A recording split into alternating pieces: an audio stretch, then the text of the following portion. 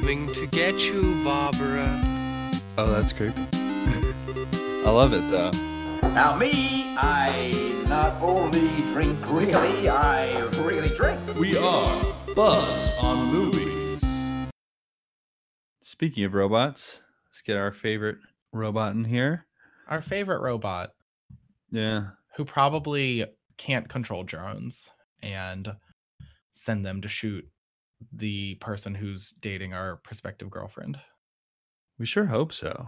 I mean, Please don't. I don't know. Craig, we don't really know his motives, but so far he seems good. I think he's just a spy. I think he's eavesdropping on all of us. This Well, is that's kind of like when Trump Tower was wiretapped. It's You know, spying is just normal today. It's all part of everything. We don't have privacy anymore. The Patriot Act. Come on. Yeah, we abolished that. Welcome once again, ladies and gentlemen, to Buzzed on Movies. I'm Teddy. I'm Matt. And this week we are bringing you all things Disney that are in theaters right now. No, not all of them. Well, you're right. We're not going to talk about Toy Story 4. We already talked about Toy Story 4. This week we are talking about two of the big sides of Disney's current slate. First of all, representing the Marvel side, we have Spider-Man Far From Home. And representing their live-action remake saga, we have the new Lion King movie. It's really quite a contrast here. Yeah, it's something. So we're going to be talking about that. And also, before we start off, I thought we could have a bit of a conversation about disruptions in the movie theater, because I experienced a disruption last night, which was kind of interesting. All right. And I thought we could just talk generally about that kind of stuff. Yeah. So last night I was going to see Spider-Man Far From Home, Of course. in preparation for this. And about an hour in, the fire alarm went off. And they have a fire alarm here that it's odd. It'll make the beeping noise, but then it starts speaking to you in full sentences. It's like, fire has been reported in the building. Please exit the building and make your way to the outside. And I'm like, oh, all right. So we all left and we're outside there for 20 minutes to half an hour. Fire department actually had to come in and clear the building. And then we went in and the movie was still playing. It hadn't left off. And it was kind of it skipped over a really big part of the movie, which I'll get to when we actually start discussing this movie.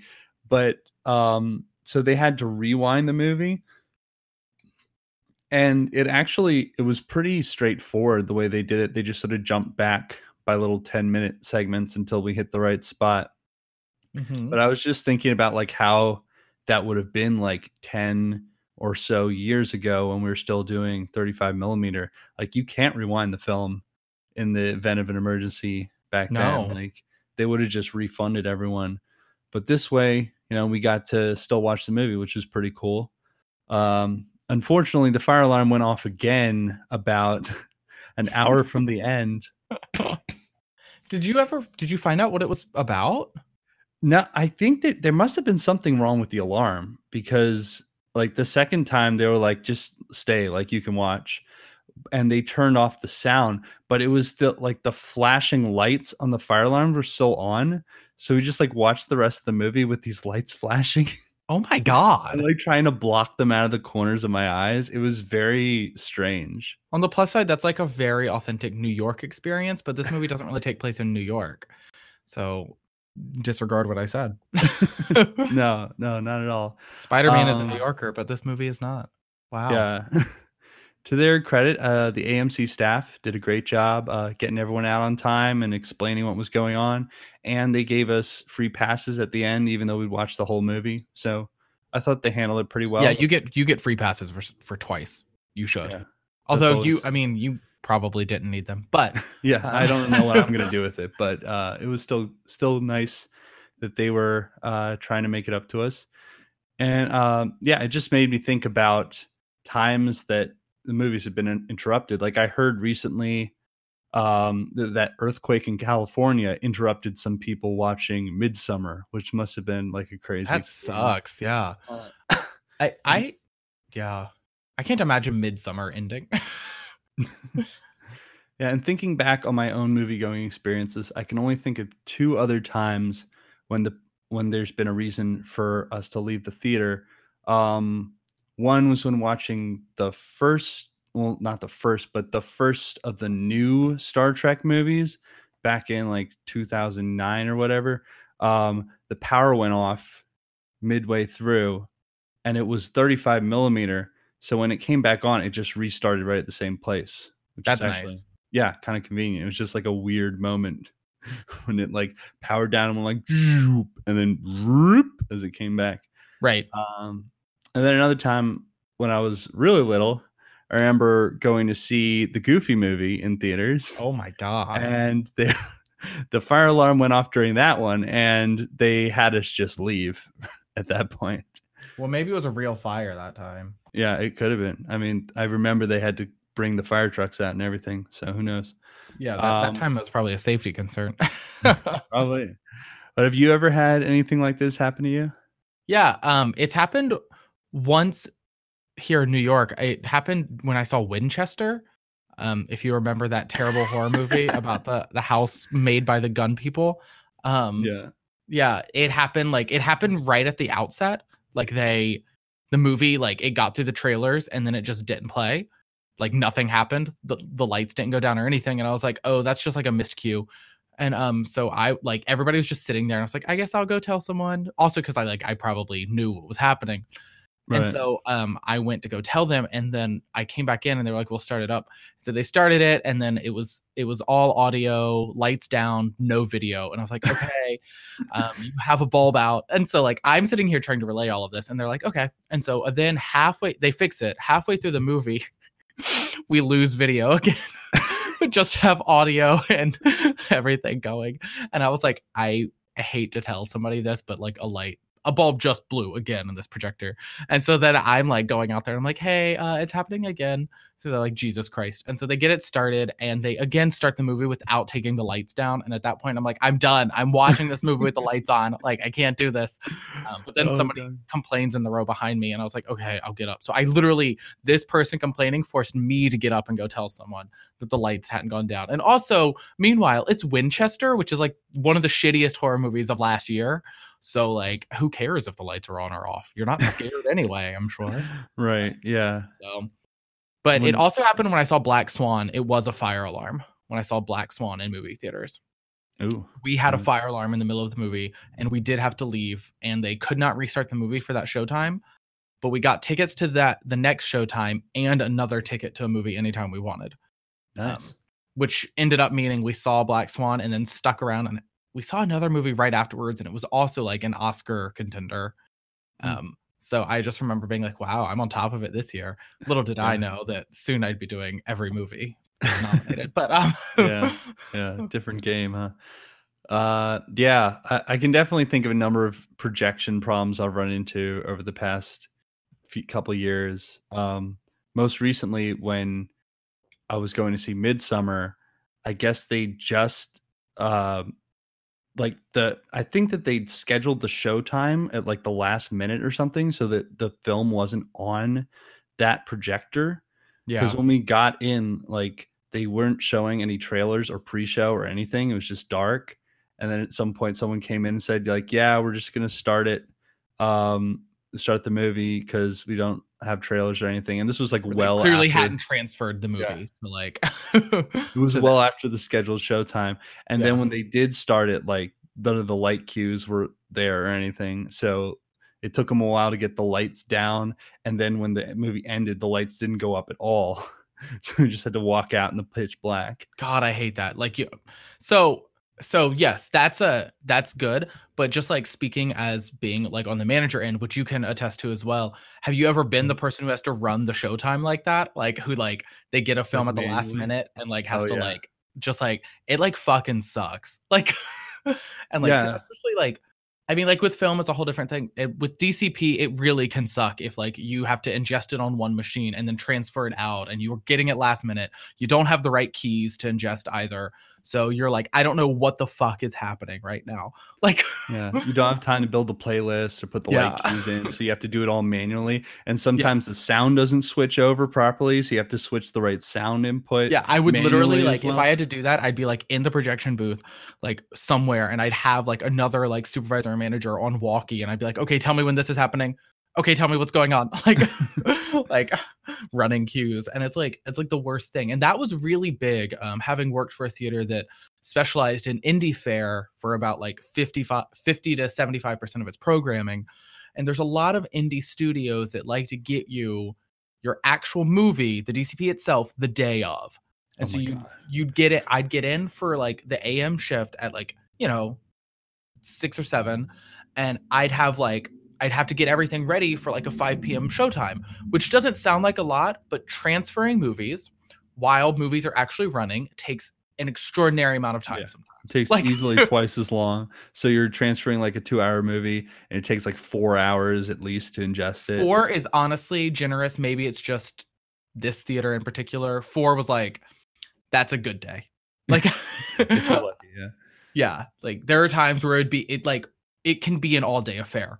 And then, more importantly, if I often worked Thursday nights because that was, previews, as most theaters do. And I was like the projection guy and also like just one of the, I don't want to say like better managers, but I was. And like, so people like I worked on busy nights often. And like also it was important for me to work Thursdays because Fridays, all of the movies changed like fully the whole schedule. So I scheduled all of them Thursday night. Like, so often what would happen is one of the other managers would open and would get the film that's supposed to open that Thursday night and just do jack shit with it. And so I'd get in and like I'm scheduled to be in at 5, and I'd always get in at like 3 or 4 on those days when on a Thursday if I was scheduled to get in at 5. And I'd be like, did anybody do anything with this? Anybody? I mean, like our standard protocol I had said in every meeting was, because I taught everybody to ingest. I was like, that's the like ingest and learn to transfer. That's the big thing. But I was like, but even if you just learn to ingest and then tell me so I can transfer because I can remote in from home, I will do it. Like, you just have to tell me that you've done it. I cannot ingest. That's the one thing I can't do from home. Like, yeah, because I cannot put the movie into the machine. I can't do it. And so I'd be like, you have to like do that part. And I taught them all. In every meeting, I'd be like, the one thing you need to do is just ingest it. And that's it. Like, as soon as you get it, ingest it, and then put it back on the rack to be sent back out, mail it back out to the studio. Never did anyone do that. Not a single time. I was like, come on, it's so fucking easy. They'd be like, but we had other things to do. I'm like, me too. What do you think I do when I'm here? Like, but I find a way. Yeah, God, man. So I just know that when it's like projection issues like that, it's like, I'm always like so sympathetic. I'm like, I feel so bad. I don't want to complain to anybody. I know how much this sucks, but also at the same time, help. Yeah, I just try to figure out what's going on and just let them know, because I know exactly how that works. And in this situation, I definitely, like, as soon as we got in the theater, I'm like, they scheduled this at the last minute. And you can tell they haven't even built the playlist yet. I know. Yeah. I know what's going on. You can tell when there's no pre-show, and then like the lights are weird. Like maybe the house music is still playing and it shouldn't be. Like, oof. Yep. All right. So, little interesting look into behind the scenes of the projection booth there, as well as some specific incidents we've run into. Yeah. So going on to my recent incident at Spider-Man, why don't we start by discussing this movie? All right. We should do that. Yeah. So Spider-Man Far From Home is, if you don't know, first of all, full spoilers. For Spider-Man Far From Home and also Avengers Endgame. If by some chance you're one of the few people who haven't seen it, it's impossible to talk about this movie without talking about Avengers Endgame. Right. So we will obviously be spoiling the events of Avengers Endgame and a lot of the MCU, I assume. So yeah, this is obviously the first follow-up to Avengers Endgame, which ended a massive phase in the Marvel Cinematic Universe. The phase that we all started with and saw the end of some of like our main characters. the characters that we've followed for like some of them for like almost the entire Marvel Cinematic Universe, if not the whole thing. Right. Iron Man obviously comes to mind is the whole time. And I thought it was kind of funny how the movie opens with like sort of a pseudo memoriam to those characters, and then it turns out to be like part of the high school broadcast at Peter's school. Okay. That was okay. That was very funny. That is so the way the movie opens, first of all, it opens actually surprisingly in the action with like Nick Fury, right? Like it's a cold open. Nick Fury and what's her name from How I Met Your Mother are it's Kobe Smulders. I just can't remember her character. Yeah, she's just Robin. I just know Maria Hill, Robin. Agent Hill. So Right. so they're like investigating an incident, and she's like, "Oh, I don't know why you think this matters. It was a tornado, like that happens." But then while they're there, they're attacked by a giant rock monster or something, or a wind monster. I think it was rock here. And Mysterio immediately shows up. And so like that really surprised me that we literally see Mysterio before we see Spider-Man, I gotta say. Yeah, really. So you think that it's gonna start with like this action sequence, and then it immediately cuts to like the Marvel like title card, like they always do. And then it goes into this weird intro. And I just think the opening is a weird choice. I like this movie by and large, but even like looking back on it, I can't really make sense of why they opened it the way they did. Like, why bother with that? Why not just go straight to the Spider-Man action? Like, yeah, it didn't really add anything. It didn't really heighten any intrigue because we'd literally seen the scene of Mysterio like in the trailer. Like that part is in the trailers. So I don't know what it added. All it did was like give me some like weird whiplash. I was like, what are we doing here? Yeah. And Mysterio doesn't even really properly get introduced until much later in the film. And that scene also serves as an effective introduction. So yeah, it does feel. It was like a weird, like sort of like ham. I don't know. It just like didn't need to be there. And it like, I felt like it like, when the scene happened and Mysterio introduced himself and then it cut to the Marvel card, like a lot of people around me were like, wait, what? Like, I just got to say the audience did not understand what was happening. So Marvel, that was weird. And normally I think that your movies are very tightly structured in a way that doesn't leave room for like weird scenes that feel that off kilter. That was weird. So, but then it does go to it's like weird, like in school, like montage of like, we miss the Avengers. Yeah. And during that first bit with the school broadcast, we also find out like one of the big, like this never really came into play much, but they did mention it, which was kind of weird, that one of the big impacts of the so-called blip, where like half the world was dead for 5 years, is that people who were left on Earth are now 5 years older, but people who like got killed and then came back are the same age they were when they got killed. Right. So it was like there's some people who like would be 5 years older, but they're still in high school, even though they would be in their 20s. Which is, I think I actually thought the movie did really well with handling some of that.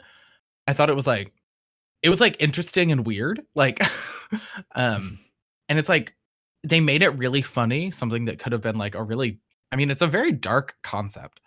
Yeah. I mean, kids would be fucked up. You have the one kid who's doing like it's like two school reporters essentially, and one of them is like, now my little brother is actually older than me, and the other girl is like, yeah, that's how math works. And it's like, yeah, but like in reality, like that would screw you up. Like that like alters your entire family dynamic. Just right. Exactly. You just come back and all of a sudden you've got this older brother. You're like, who is this? What's going on? Why am I the little brother now? Right. And why am I still in high school? Like, right. And I think that the movie, like bringing that up was like a smart way to do it. Like, talking about just how weird that is. And I really loved when they showed that like footage of like somebody had recorded when the snap happened in the high school gym, and like people just like disappeared and everybody was screaming. But then it also showed them blipping back. And like it's just like immediately people are getting hit in the head with like balls like from out of nowhere, and they're like, what's going on?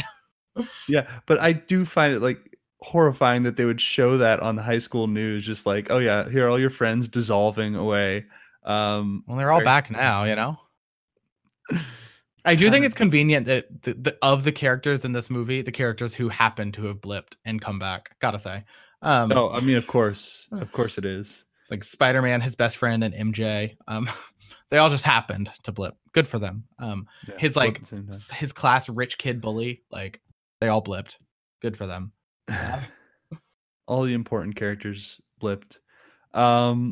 So yeah, the basic premise of this movie is that Peter Parker, aka Spider-Man, is going on this school trip to Europe with Mary Jane and his friend and just like the whole class. And he's trying to like basically be a normal kid. He's trying to tell MJ how he feels better and just do normal kid stuff. In the meanwhile, there's these elementals, which are like monsters made of like rock or fire or water, that start attacking in various parts of Europe. And he gets called up by Nick Fury to help with this. And also there's this new hero called Mysterio who showed up fighting these elementals. He claims to be from a different version of Earth in an alternate universe where Earth was destroyed by these elementals, and now he's trying to stop the same thing from happening here. Correct. That is exactly what's happening. So that's a good like succinct summary of what it's all about. Yeah, that leads us basically up to the middle of the movie. So yeah, I like, first of all, I find like, did you ever have a class trip where you went to like multiple countries in Europe? No, but I mean, no. First of all, no. That's just like when I had a class trip like to another country, the offer was put forward exactly one time, and it was definitely like, we're going, but also you still have to pay for virtually every aspect of it. So like there was no like, I was not going. I personally could not do that. So that's great. It seemed like here everything was being paid for. Of course, we find out in the movie why that is. But like, Right. Yeah, So- that was not a thing for me. Well, I mean, later in the movie, S.H.I.E.L.D. starts paying for them to go to different parts of Europe so they can sort of coax Spider-Man to go to places where these attacks are happening. But like, even in the first part, like these kids are going to Venice and they fly directly into Venice. First of all, Yes. which you don't really do. I mean, maybe there's an airport there, but I'm sure it's way more expensive than flying into Rome. Right. And some of them are like taking gondola rides and stuff. I'm like, that is a very expensive ride you're taking right there. So yeah, I don't know that, but it does provide a lot of opportunities for them to go to interesting settings, do the whole Euro trip thing, Which is like a classic like teen movie trope too. Right. Like a Euro Yeah. trip thing. Yeah, so it's interesting to you sort of get to see Marvel take on the Euro trip genre in a way. They've sort of done this with other like classic movie tropes and sort of doing their own version of them. So this is basically Marvel's Euro trip movie. Yeah, and I thought that it's worked particularly well for them with Spider-Man. I mean, I thought that Spider-Man Homecoming was very much a riff on like just like your classic high school movie in the first place. Mhm. And I thought that worked really, really well. And so I thought it was nice for them to do like this next leg of the high school movie. And I thought that was really interesting. I think it worked more or less. I mean, it's obviously, when I think high school movies, I do tend to think a little less on the PG side of things. But you know, Yeah. this is Marvel still at the end of the day. Next one's going to be the Spider-Man version of Porky's, and it's just going to be like a full raunchy teen comedy. Can't wait for that. Spider-Man goes full American Pie. It'll be good. It'll be really good. Well, yeah. So, I guess, is there anything interesting that happens in the first half, like before the big reveal, that we can talk about? Because I'm thinking, the big reveal. yeah, Quote unquote. I feel like it's a reveal everyone will see coming, but not like. I mean, I think that like, not really. Like some of the stuff with like Aunt May is kind of interesting in the start. Like she seems to have adjusted really well to the fact that people blipped out and died, and Yeah. also the fact that she like her like effective son is Spider-Man. She's like not only totally fine with him going to fight crime all the time, she's like encouraging of it. She's profiting off of it. I mean, not profiting. She's getting money off of it though for a charity. She's like, no, come here and help me fundraise. Like, she's like really gung ho about the Spider-Man thing. Yeah. And I think that's an interesting, complete difference from any other movie Aunt May we've seen, right? I mean, Right. Aunt May doesn't usually know, first of all. Like, Right. and if at any point she does know, she's not usually like gung ho about it. It's more of a like, please be careful type thing. So Yeah. we see it early on that Aunt May is like really into him being Spider-Man. Like she likes it.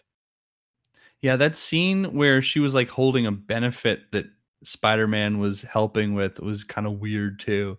Like they Spider-Man was like so super awkward, and like I guess that's understandable, but also like you're totally giving away that he's just like some weird high school kid right now. Well, can anybody not hear it in his voice? I mean, when he speaks, I know Tom Holland isn't like 16 years old, but he really sounds it as Spider-Man. Yeah, he does.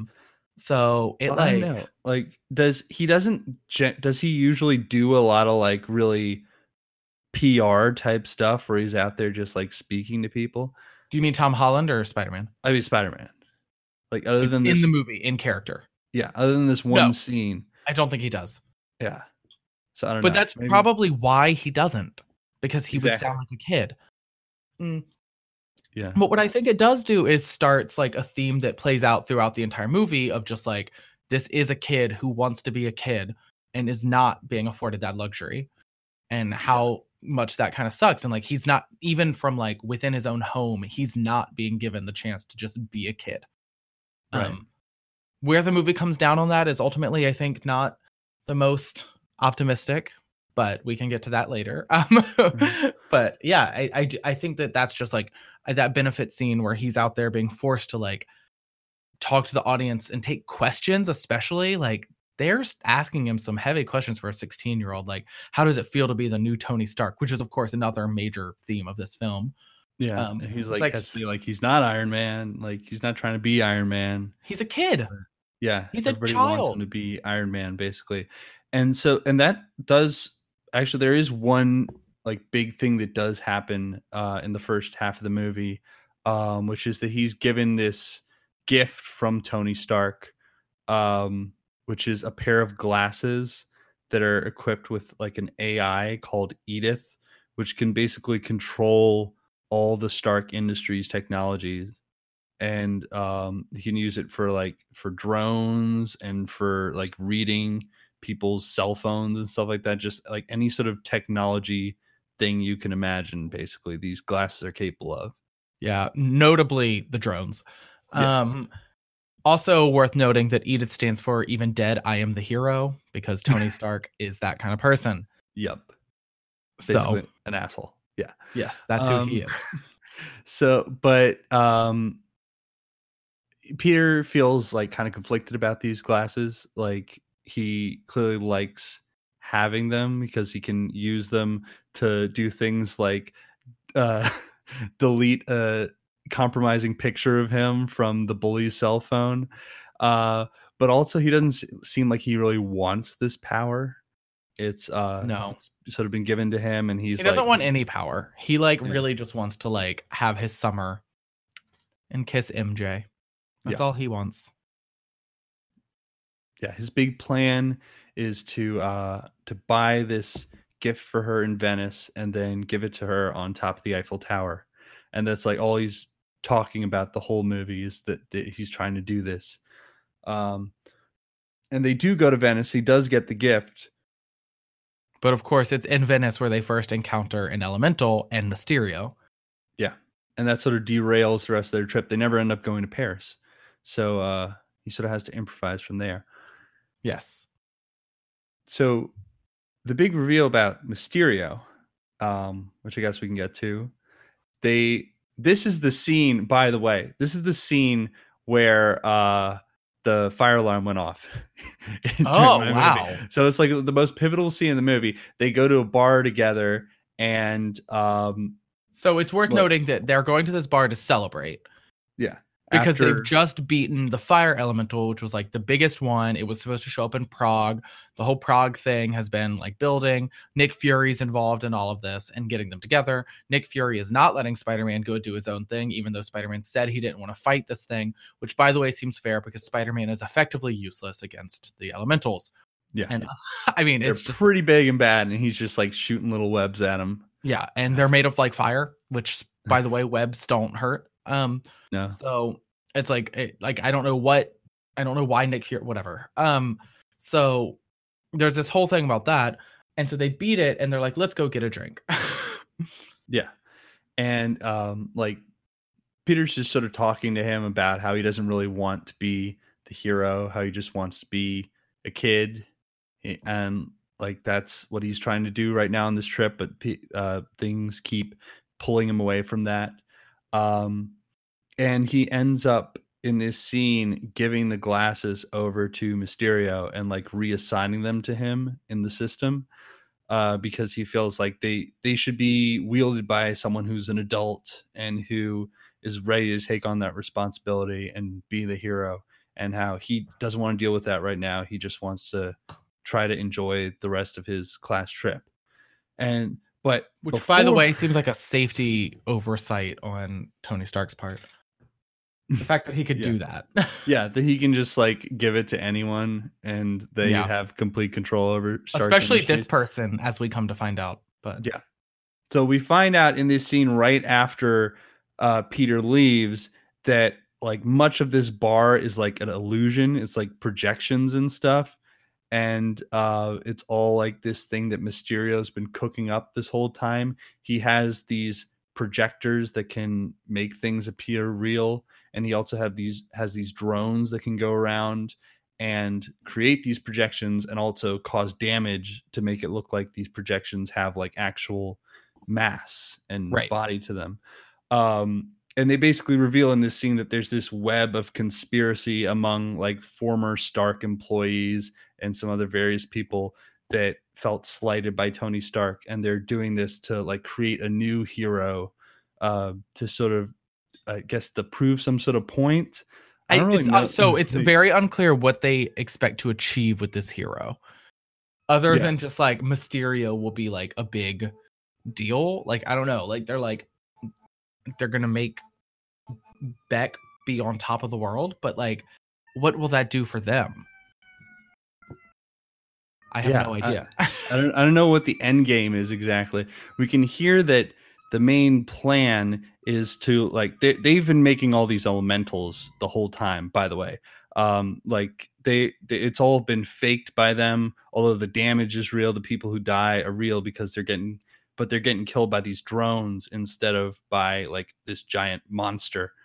And so their plan is to like use these attacks to sort of prove Mysterio's ability to beat these enemies, and then he'll become like a full-time part of the Avengers. But I don't really know what the goal is after that, if they like just let him be the hero after that, or if he has some sort of other motive that he's going to try to accomplish at some point. My assumption was that he had some sort of like tech company or something he wanted to build up to be a rival to Stark Industries. Like, that's the only thing I can think of. That would make sense. He was hoping to use like the Mysterio situation as like leverage to make that happen. But it doesn't make sense because the Mysterio character that he creates is like basically an alien from another world. Like, what would that have to do to get him his company? I don't know. I have no idea. Yeah. So, but basically, this was the scene in the movie where the fire alarm went off for me. And I did know that Mysterio was going to do the heel turn at some point in this movie. But I mean, otherwise the movie would have made no sense. Yeah, right.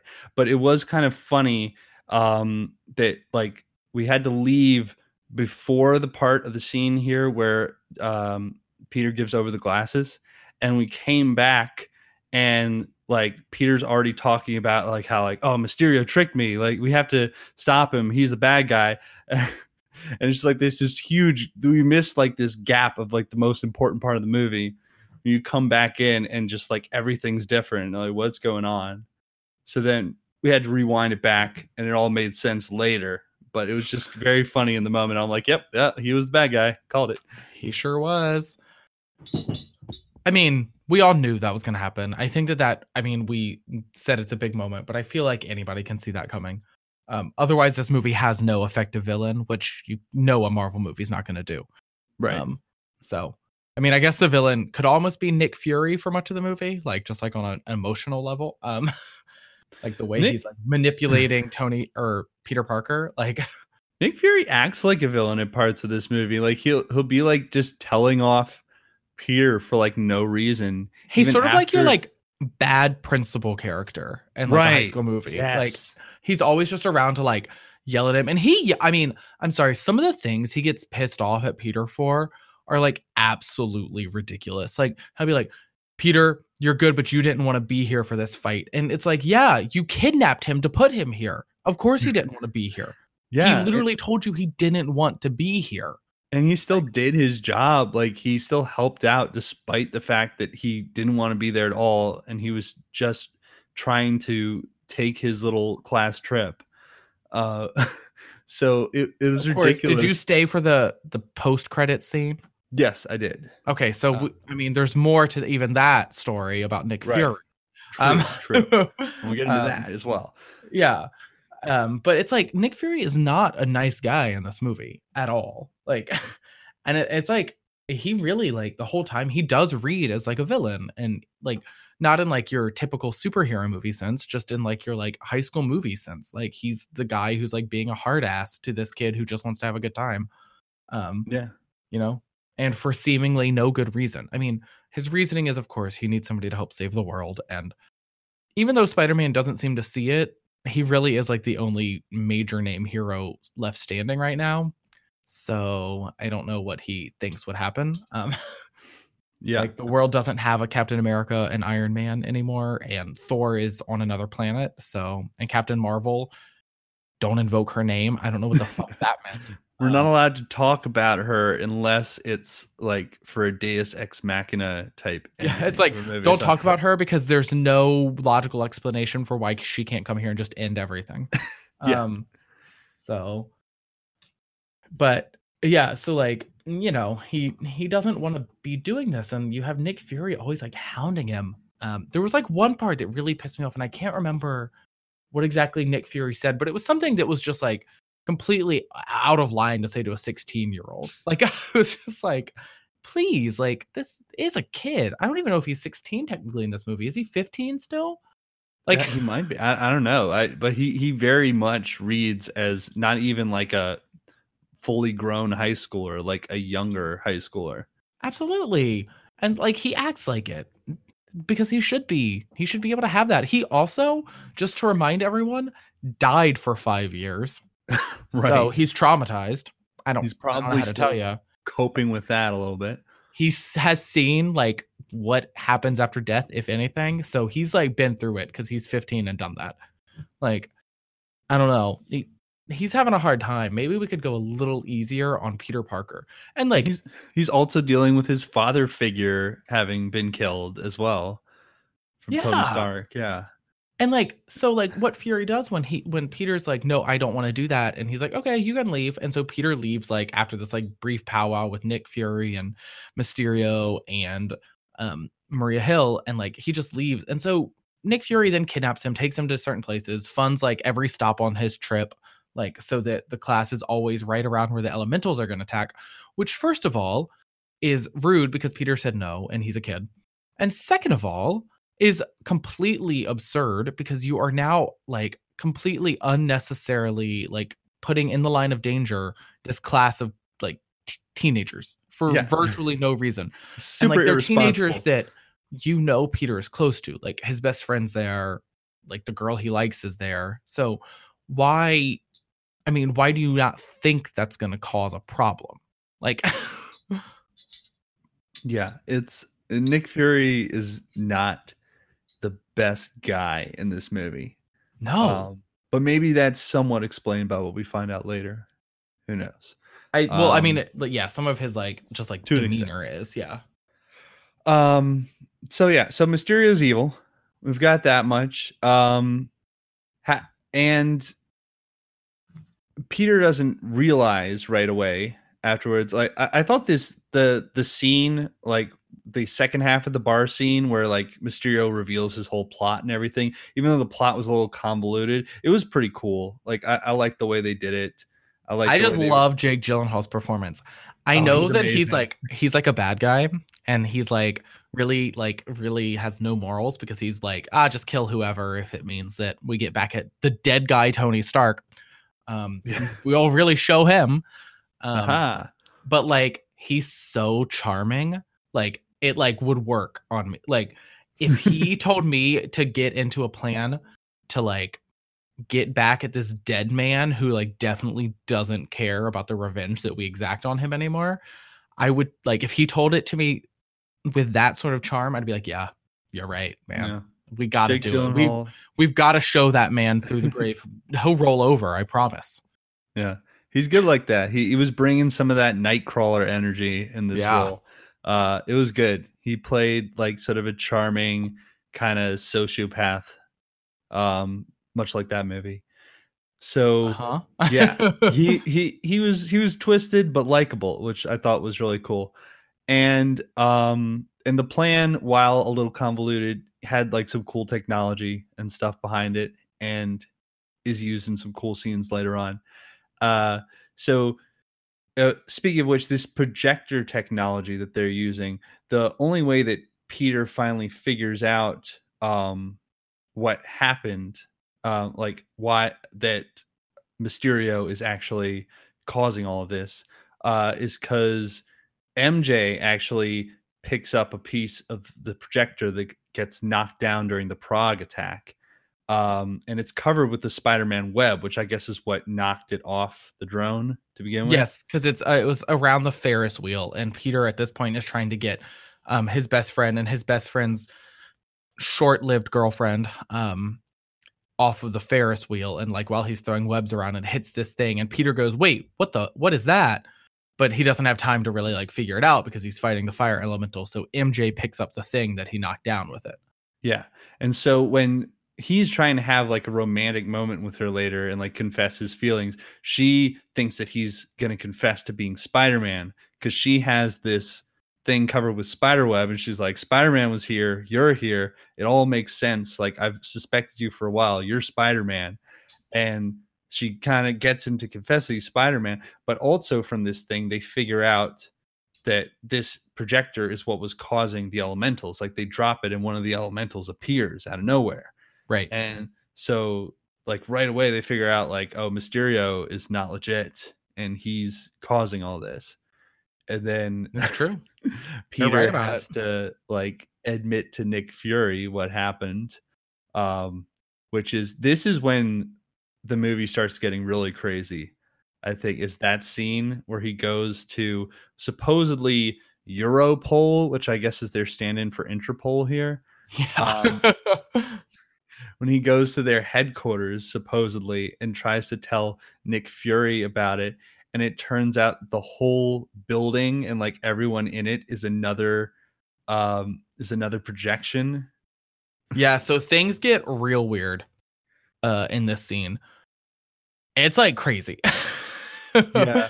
What it reminded me of was this is a really weird pull here, but from the game Batman Arkham Asylum, some of the Scarecrow stuff in there, where it was just like, so basically Mysterio with these projections has an ability to like completely warp reality and take you into a different reality in a split second. And he uses it very effectively to fight. Like he'll make Spider-Man run into walls and stuff, and he'll make him think he's punching someone, but he's just punching out of the wall. And he'll make him think that he's won and the whole thing is over, but really it's another illusion. And there's just all sorts of crazy stuff that's done in this scene, which I thought was really cool. And definitely, yeah, it's very cool. It's all very effective. It's like it's definitely creates some of the most like visually dynamic sequences in the film. It's also one of the first times the Marvel Cinematic Universe has gotten like truly weird visually. Like that doesn't happen a lot in the MCU. There's a lot of like, I mean, I don't want to say straightforward because there's a lot of stuff that looks really cool and good, but it's usually not that weird. And this is like weird stuff. Really weird. There's some weird stuff in like Thor Ragnarok or Doctor Strange, of course. Doctor Strange does. But yeah, sidebar, the next Doctor Strange is going to be awesome. Yeah. Have you heard about it? I have not really heard anything about it. The title. It's called. I don't want to get too far into this, but it's called like Doctor Strange in the Maze of Madness or something, and the font is based on like a Lovecraft text. The Carpenter, the John Carpenter in the Mouth of Madness, and they've said that it's going to be horror themed. Yes. Yes. So anyway, yes, I thought heavily of Doctor Strange when this scene happened, and I was like, wow, now I want to see the next Doctor Strange movie, because that was like one of the highlights of Doctor Strange was just how like weird visually the whole thing was. Right. And so like these Mysterio sequences were similar in that regard. They did feel very different also from anything that happens in Doctor Strange. But just like similar in that it was finally Marvel letting some sort of like visual experimentation happening. It's been a long time coming for them to do that. So I hope they can continue with that trend. Yeah, let's get more like trippy villains like this. Yeah, like warp reality. I guess we did see we saw like little glimpses of this during both Infinity War and Endgame. Like anytime that they used some of the like weirder stones in the Infinity Gauntlet to like warp reality and stuff like that, you could see a little bit of that. Right. You could, yeah, but it wasn't quite. It was like definitely. I mean, that was very visually impressive, I gotta say. But it wasn't quite as like just like balls out weird as some of the stuff that happens in these sequences with Mysterio. Right. Like things are like pretty nutty at times. Like, and it's all like very like symbol laden. Like it's like very meaningful to Peter. Like Mysterio has like somehow cracked like the code of everything Peter Parker is. And he's like hitting him with like things that remind him of home while he's away. So it's like all of this stuff is happening. He's like makes him see Uncle Ben's grave and stuff like that. It's like, damn, that's screwed up. Yeah. He's so, like, really messing with him. It's like all sorts of stuff that he's having to deal with. And so it works really well. There's like a zombie Iron Man at one point. Yes. Oh my God. That scene is like straight horror. I was like, oh my God, I can't believe they put this in the movie. I really liked it. I thought it's Doctor Strange in the Multiverse of Madness. That's what it is. Nice. Sorry. That's the Doctor Strange sequel. I had to look it up. So anyway, Marvel needs to keep doing this weird shit. And even though Mysterio was probably a one-time villain, if they find a way to bring him back so he can do this, I'd be happy, because this scene was awesome. Yeah, very awesome. Definitely my favorite.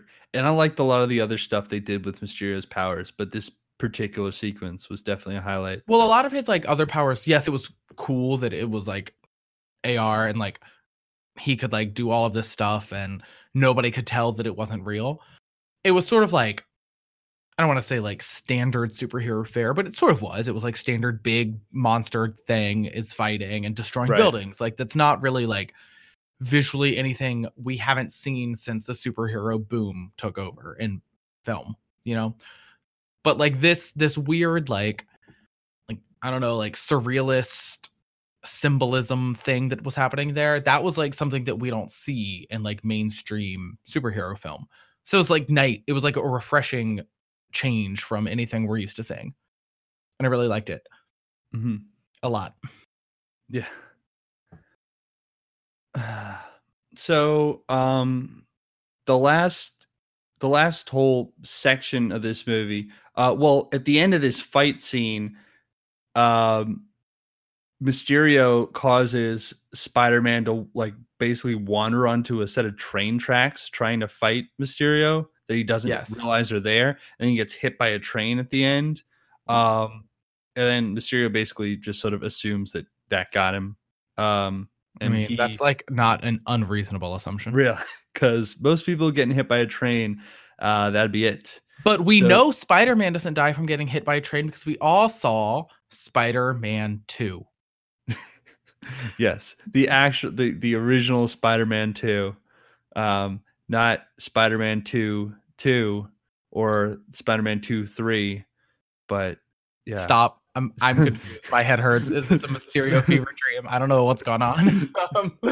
Not the Incredible Spider-Man 2 or Spider-Man Homecoming. No. There was never an Incredible Spider-Man. It was the Amazing Spider-Man. Amazing Spider, of course. All right, you got to get your heaven forbid correct. Right.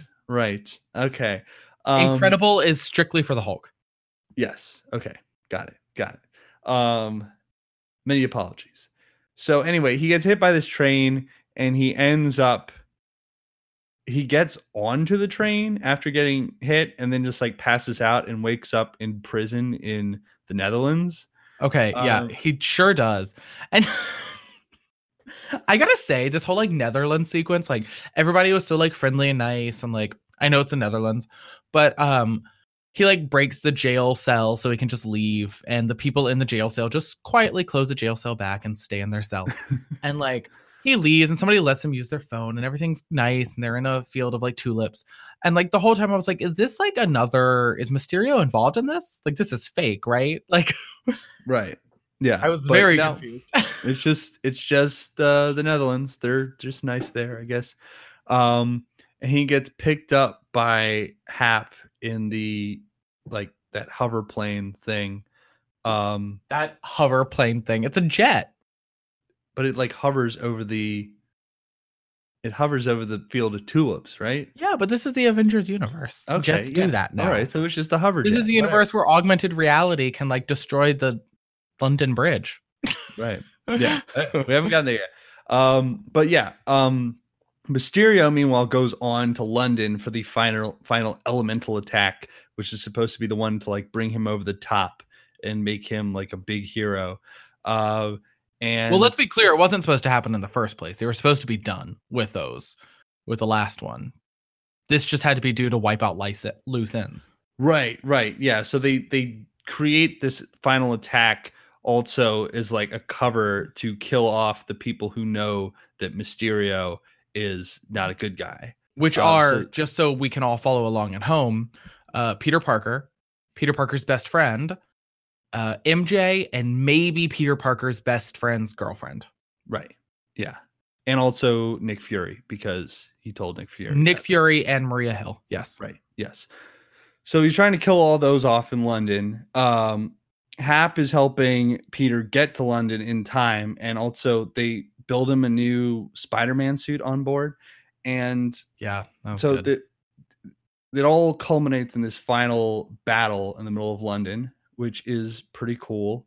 Again, they're using the AR devices to create this giant elemental, but Peter like flies inside the elemental because it's really just projection. Yeah, he like gets into the projection somehow, into the simulation. He's like in the Matrix now. Yeah. And so he's like in there and he's just like webbing up all of the drones. He's like, if I like break a bunch of them, obviously the whole thing will be like basically unraveled because like a large part of the augmented reality thing would then fail and you'd see like half an elemental or whatever. Yeah. So that's what he's like doing. He's webbing them. The illusion's sort of falling apart and people are like, oh, what's going on? Eventually they take down the illusion because it's clearly not working. And like, I don't know what Mysterio's plan is at this point. Like he keeps going despite this. He's like, all right, fine, turn off the projections, but keep the drones on. Like they're still going to go out and shoot these people. But I don't know what. Well, we find out what the plan is sort of at the end. Yeah. In the mid-credit scene. That's I think he's established by then that he's like, no matter what happens here, I can swing it a certain way. And we'll get to that when we cover like the very end, I guess. So he does get tracked down. He tries to shoot Peter with the drones on this, I guess on the top of the Tower Bridge in London. And he's using the projections to like create more illusions like he did before, so Peter doesn't see the drones coming. But yeah, Peter, what? but Peter finally uses his spider sense to see where they are and to Yes. attack. Like, I get just have past to them. point out that while this is all happening, there's a scene where it goes back to like the weird style Mysterio thing that he did before, where he was like creating everything surrealistic and like in this weird, like not real world. And the moment everything got dark and Peter was in that long dark hallway with the green fog again, the kid directly behind me, it was like silent in this moment, just goes, "Not again." Like, and we were all like, okay, yeah. Kid, you've been through a lot. You've really gone See. through it today. It was Yeah. very funny. It was like a 6-year-old child. Oh, child. So he uses his spider sense to get past the drones, and as Mysterio is still using the drones, despite them being like really close to him and drawn back because Peter's fighting him off, he gets shot by the drones, and he's apparently lying down on the ground, and Peter comes over to talk to him, and then he suddenly like reaches up and blocks something, and it turns out it's Mysterio actually standing up and trying to shoot him. It's just like one last illusion that like he wasn't actually lying on the ground. I really appreciate that part. That was very cool. Great last minute jab there. But yeah, Spider-Man stops it. And yeah. Good for Spider-Man, honestly. Yeah. Basically saves the day. And yeah. Well, that's what he does, you know? Mm-hmm. Good job. He managed to fight off a pretty big villain this time. And then He's good like that. Yeah. Now he finally gets together with MJ, and he's like flying her around New York City, classic Spider-Man style. She basically, like, after the first time, she does not want to fly around the webs anymore. Yeah, but she really did not like that. I was honestly kind of surprised. I thought she'd love it. No, it apparently makes her sick. So that sort of wraps up the basic story before the credits. And it looks like, you know, things are going to mostly go back to normal for Spider-Man. He's going to still try to be a kid going to school and be Spider-Man in the meantime. But we have some big revelations during the credits of this one. We sure do, and they're setting you up for some doozies in the next few movies, huh? For real. So, we're gonna jump right in, right? Yeah, might as well. Okay. So, Finish off. in the first scene we get is mid credits. We get a scene where it's right after Peter and MJ have just been like swinging around the city. They've been running around on their date, and she's decided she never wants to do that again. And so they sit down, and she's like still right behind him when a special news alert comes on, and it's none other than J. Jonah Jameson, Yes. infamous Spider-Man hating reporter, and also still J.K. Simmons. Which was awesome. I was so glad they got Fucking him. love that. That was amazing. I like when it happened, even like everybody in my theater cheered. It was just like a big moment. That's awesome. Great win. I mean, that's a coup for Marvel. I don't even know what to say. Very That's much. just awesome. Like, Yeah, especially considering they didn't even make the original Spider-Man movies that had him. exactly. in Like them. this was like he was in the Sony ones, and like they also didn't. I mean, I like to think I tend to stay pretty well versed in movie news. I didn't know that he was doing this. I will say I tend to avoid like Marvel spoilers, and that's not a part of like the world that I'm a part of. But like, Right. I really did not expect him to show up in this movie. So I was like genuinely surprised in the best Yeah. way. I was like, wow, that is amazing. The only way this, and like, now I just wish that, you know, the multiverse thing could happen. We could get Tobey Maguire. Anyway, I really want to get all of them in a movie sometime. So including the characters from Into the Spider-Verse. Okay. So anyway, he shows up, and it's basically he's saying Spider-Man is not who you think he is. He's evil, because J. Jonah Jameson always thinks that. Yeah. And his proof is this video from Spider-Man's and Mysterio's fight that has been heavily, let's say, edited. Yeah. Very much to make tampered with. to make it look like Spider-Man is ordering a drone attack on all the people of London while it's happening. I gotta say, Spider-Man used some unfortunate choice of words in the fight against Mysterio. You know, he says like execute all command, like, okay, maybe don't say execute. Like, could you just like say go through? Like, I don't know. Execute is just a strong word, Spider-Man. Yeah. You set yourself up for failure. It's 2019. You had to know we're all being recorded at all. Check your words. It also shows him killing Mysterio, but it makes it look like Mysterio was like the good guy here, and that he was the alien from another planet. Right. Doubling down on that. Yeah, he includes part of that in his message. He's like, my home planet needs to know what happened to me or whatever. Yeah. So basically trying to disguise everything about his plan in this last effort to, like, even if he was going to die, he's going to take down Spider-Man in the process and ruin his reputation. Exactly. Make him into a villain. And then it gets worse for good old friendly neighborhood Spider-Man. And at the very end, he just says Spider-Man's real name is Peter Parker. And flashes a photo. Yeah. It could have been okay if he just said his name is Peter Parker, because you know there are a ton of Peter Parkers in New York City. Right. But he had to flash the fucking photo. Yeah. Everybody knows. God. Yeah. I did think it was great that J. Jonah Jameson in this reality works for thedailybugle.net. Which is like, good. It's like an InfoWars type ripoff. Which is totally what J. Jonah Jameson would do. Absolutely. In this reality, definitely. And I thought it was funny that this is the second movie we've seen in the past month or so that's had an InfoWars ripoff, after Brightburn did the same thing at the end. Oh, yeah. Oh, my gosh. I forgot about that. Yeah. That time superhero movies are really out here doing it. Yeah. And this movie in general really kind of dug in on the whole fake news thing and like just the sort of zeitgeist of the moment. It like Mysterio would keep saying all these things about how like the people will believe what I show them, and that's his whole thing. The people will believe what he wants them to believe. Exactly. So there's like an undercurrent in this whole movie about just like falsifying reality and making people believe stuff by just showing them exactly what you want them to see, but not what you don't want them to see. Right.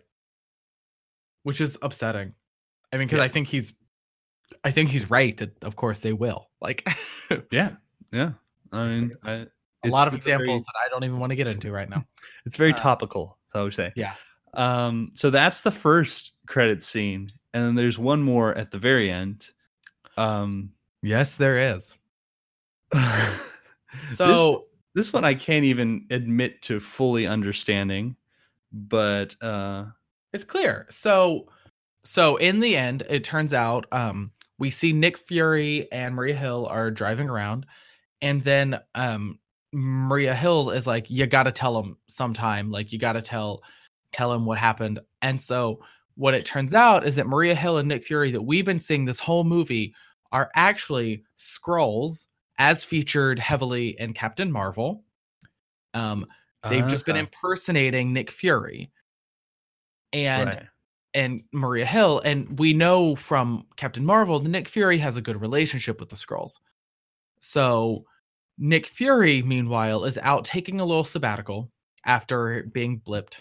And he's out on a Skrull ship, just sort of commanding the ship and having a little relaxing time away. And so what they're basically, the Skrulls are basically, right. The Skrulls are basically like, it's time for you to come back. We need the real Nick Fury, which does explain maybe some of Nick Fury's lackluster handling of Peter Parker in this movie. Right. That fact that he wasn't actually Nick Fury, who has handled many superheroes.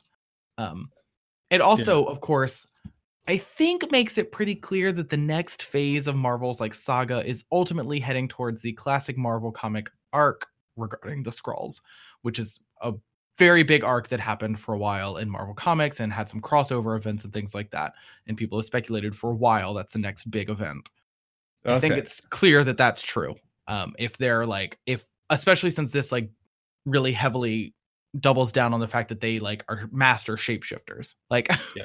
and they're like that. This is all making us look bad. This Mysterio stuff as shapeshifters, and it's like, yep, that's exactly what Secret Skrull is all about. All right, so yeah, I was kind of wondering like what the wider implication of that was, because yeah, there's a whole arc about Secret Skrulls. There's a whole big thing. So, and people have wondered for a while, especially with Captain Marvel's introduction, like if that's a plot that's about to happen soon. And I think it is. I think that is what's happening. Might be just the next Captain Marvel movie. Probably, since this was tagged at the end of Spider-Man, it's probably going to be like the next quote unquote Avengers movie. Yeah. The other thing is that I don't really remember that much of Captain Marvel, having slept through a good chunk of it. So yeah, that's a shame. That was a good movie. I know. I mean, I liked what I saw, but it was very late at night and I just couldn't do it. But yeah, so I was a little confused when they showed up, but I sort of got the gist of it. Yeah. Interesting ending to find out that Nick Fury and Maria Hill were not real the whole time. Nobody in this movie is what they seem. It's Yeah. all about like deception and secret identities and weird stuff. I guess that's superhero movies, but Yeah. Well, they're definitely all in on that in this one. So yeah, it's cool. It's a good thematic through line for the whole thing. I thought in general the movie really did do a good job of establishing themes and carrying them actually through, which Marvel isn't always the best at. right. There's not a lot of like motifs and thematic through lines, and they've really done it here. I think that also what worked for this movie is that a lot of it really did feel like sort of like almost a meandering structure. It's not really like a straight like, oh, we're just following the straight plot all the way through. Like you mentioned, like it's like halfway through we find out Mysterio is the bad guy. Like it's really like there's a lot of movie before that happens. Like Right. with a lot of just like plot elements with like without a clear villain, like, and it somehow all works really well. It feels natural. It feels like we're just watching like this kid's life who happens to be a superhero, and it's good. Like, and it really works as like a high school road trip movie in that regard. It's just like Right. a series of scenes pulled together that ultimately lead to this big climax. But for a while, it's just like, oh, we'll just get there when we get there. We're gonna have a scene where we're on a bus and there's a random drone attack for no reason. Whatever. Yeah. So it's like it's fun. I think it really, really works. Yeah, I thought it was good. I liked it. I liked it a lot. Yeah, I agree. It was a lot of fun. I don't always see all the Marvel movies, and this is actually the first standalone Spider-Man movie I've seen in this in like the Marvel franchise. That's insane. You don't even know that MJ in this movie is not Mary Jane. No, well, I did not know that, but I know that now, I guess. Her name is not Mary Jane. It's like a big thing in the first one. Okay. Which means we might still get Mary Jane, obviously. We could. But, I mean, Yeah. obviously. Yeah. So I saw all the Tobey Maguire ones. I saw all the Andrew Garfield ones, and then I was just like, I'm not gonna see any more Spider-Man movies. Like, I'm done with this. I wish for once he wouldn't be a teenager. You know, that was what I liked so much about Spider-Verse, is that you actually finally got to see an adult Spider-Man. Because, you know, I grew up reading the daily comics in the newspaper with Spider-Man, and he was an adult at that point. So that's more what I'm used to. I want to see adult Spider-Man as well. Yeah. But yeah, I get that. we've seen a lot of high school Spider-Man, but I felt like, you know, this one did a pretty good job of it. Especially being the first one I've seen in this. You should see franchise. Homecoming. You should see Homecoming. I'll Homecoming is really good. I definitely plan on going back now. But yeah, and other than that as well, like I felt like there was a lot of interesting story here. I thought Mysterio was incredible. I had like some really cool scenes with him, and just overall the plot was fun and interesting, and there was just a lot to like about it. So it was a great movie. Agreed. Go see Homecoming. It's my favorite Spider-Man movie. I will say that. Better than Spider-Man 2? Yes. Oh, wow. In my personal opinion. I don't love Tobey Maguire's Spider-Man, though. Ooh. So I think he's good, but not amazing. I love Tobey Maguire. I just don't He'll like his always be facial Spider-Man. expressions. There's something wrong with him. Something's going on. He's a little goofy, but I feel like that fits well for Spider-Man. Yeah. Does. I don't know. I think Tom Holland is pretty much the perfect Spider-Man in my mind. He's great, and He's really, not like, he obviously it's fits hard the to buy franchise well as well. Tom Holland as like an outcast in any school. He's like very attractive, like, and like, you know, just like charming, like, but otherwise he's perfect. So, He does a pretty good job of being awkward, though. I feel he's like extremely he awkward. acts very, very awkward, and you could see that being enough in high school to make you like not the most popular kid around. Absolutely. Whereas like Andrew Garfield as Spider-Man like never made any sense because he was like the cool kid who was like He's too also cool in his for everyone 30s. else. Yeah, he was in his 30s, and also he's like skateboarding around, and like Peter Parker doesn't skateboard. Come on, this makes no sense. Ridiculous. The whole, it's a shame because I liked some aspects of those movies, but it really did not make sense. Yeah. It was like, what are we doing here? All right. Well, I think that concludes our discussion of Spider-Man. This was a great movie, and it's still around in theaters, so I recommend checking it out. Absolutely. And with that, we move into the less pleasant part of tonight, where we discuss the new Lion King movie, which just came out and is very much still in theaters.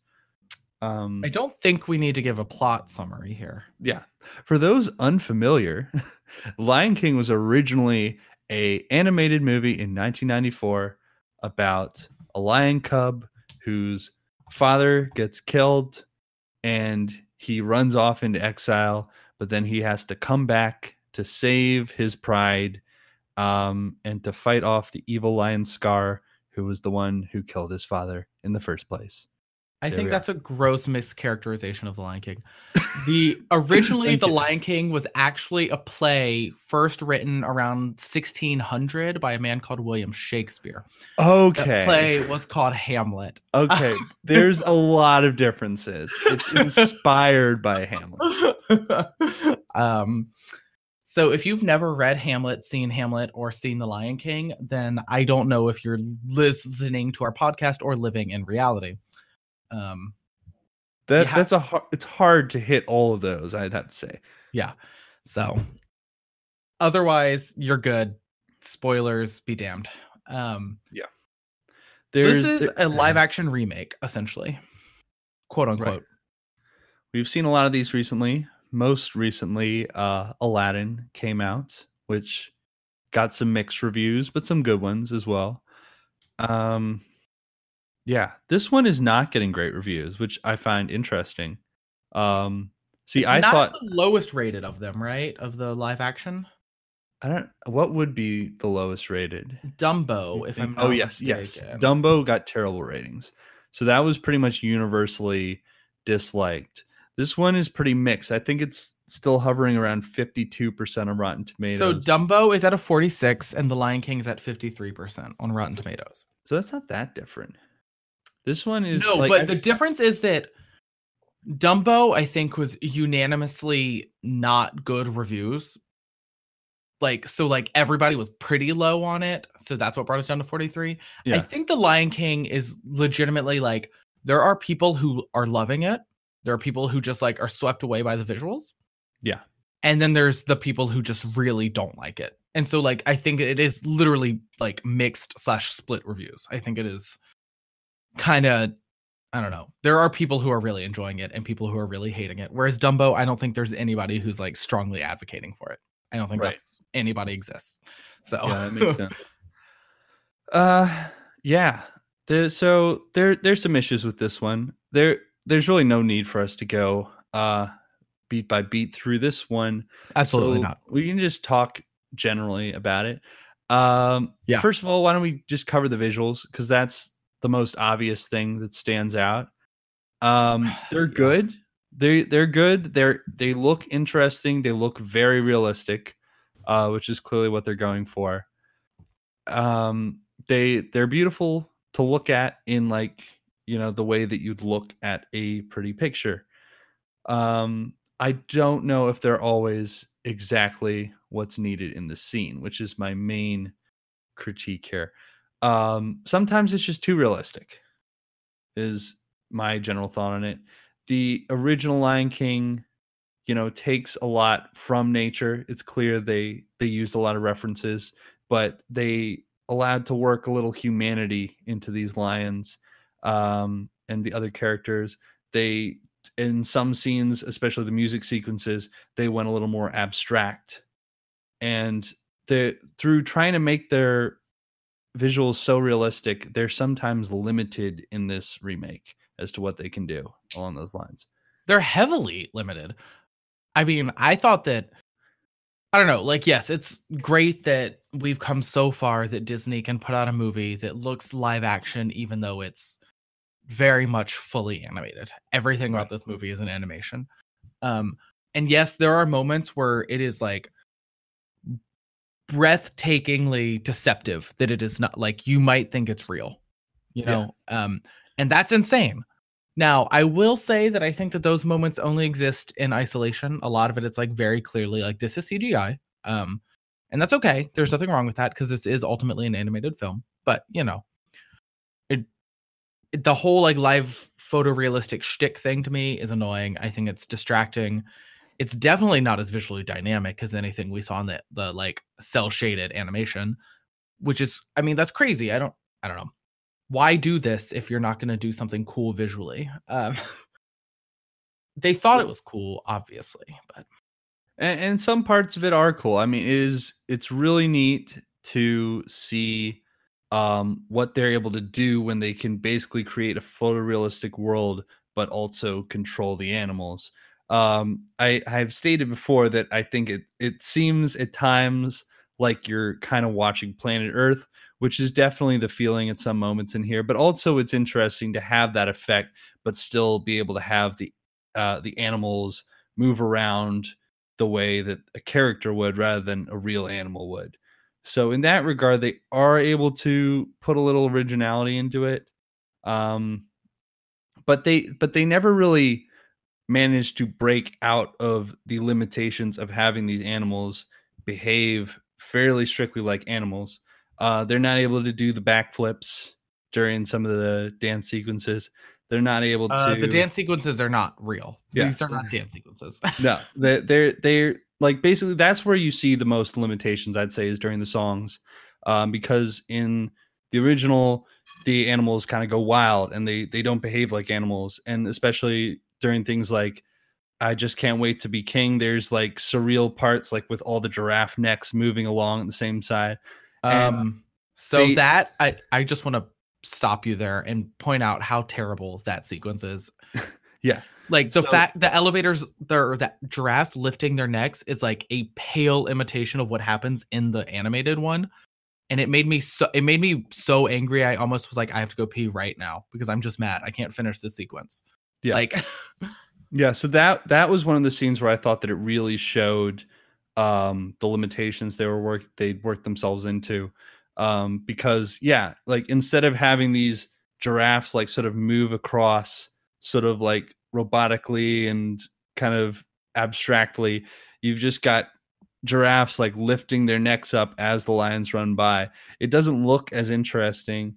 It doesn't like it just doesn't do anything for me. It doesn't make. And we all know that it's trying to imitate this other sequence that we've all seen a bunch of times. And so like all that does is make me think, wow, how cool was that other time that they did this that looked way better. Yeah. Like this. And I feel like that's like the problem the whole movie has, is just like the visuals like keep hearkening back to the original movie. And all you can think is, wow, that was so much better. Like, it's impossible not to think that, like, every time they imitate the original, which is pretty much every second, because it's like a shot-for-shot remake, essentially. Right. And I think that there's nowhere that the limitations are felt as acutely as the section that takes place in the elephant graveyard. So, in the original, this scene is really scary. Like, Simba and Nala wander off to the edge of the Pride Lands and end up in this elephant graveyard, and it's instantly like a whole different world. It's really spooky. They're wandering around these elephant skulls and stuff. Everything seems huge and looming and dark and spooky. But in this version of the movie, it's just like kind of they're just sort of wandering around this wasteland. And part of the problem in both this scene and a lot of the other parts of the movie is that they're never really willing to bring themselves down to the scale of these characters, like to get right in their face with the cameras and like make the background seem big and looming and scary. They sort of pull back a lot to show more landscape, which during some scenes like will create a beautiful landscape and it looks good. But during a lot of others, it's just you're seeing these animals just sort of wandering around a big empty field or something. It doesn't look as interesting. And especially in this scene, it doesn't seem as scary. Like the environment doesn't seem as threatening when you're like pulled back and you're just seeing them wander around this field. Right. And then additional, like the big scene that takes place in this elephant graveyard in the original movie is Scar's whole "Be Prepared" song, which I thought was it's basically here. It was the most disappointing part of the movie for me, because it's a huge song in the original. It's scary. It's like the only real big song that Scar gets, and it sort of establishes his whole plan and his personality. And it was very much cut short in this version. Like seriously, the song is like less than a minute long, and he doesn't really go through all the clever wordplay that he does in there. And it's sometimes he's not even really singing. He's just sort of speaking, and he doesn't really do a whole lot other than climb to the top of this mountain. And then it's over. And it's like, well, in the original, it's like this whole big menacing thing where he seems like really spooky and he sings really beautifully, but also very like darkly and creepily. And like, you really get this feeling of him as an evil villain. But here it's like, it's kind of a letdown. You don't really get much of a sense of who Scar is or what he's trying to do. Yeah, it's completely let down. I think Be Prepared was just like totally botched. I mean, most of the musical numbers were pretty botched on the whole. I guess the Circle of Life was not. But Circle of Life was good. I have some Hakuna issues with Matata it was just pretty because good. A Circle of Life was literally the exact same thing as the original. That's true. It was exactly the same thing, and it was just sort of like, I was like, I mean, that was just the moment where I knew that I wasn't gonna like this movie. I was like, they didn't even like, I don't know, I hate a remake that doesn't play with the original, but whatever. So like this one, like, yeah, it just like, it was boring. It's like they didn't want to give Scar any sort of real personality. They didn't try with Be Prepared because he like you said, but a lot of the like wordplay is gone because they cut out some of the verses, I guess, and like rearranged the whole song. So like half of the song is literally just him saying "Be prepared." Yeah. Like, and like Which is the not whole most back exciting half, part. he just says "Be prepared, be prepared, be prepared." It's like, I don't know what this is supposed to mean, but it's not landing whatever you're going for.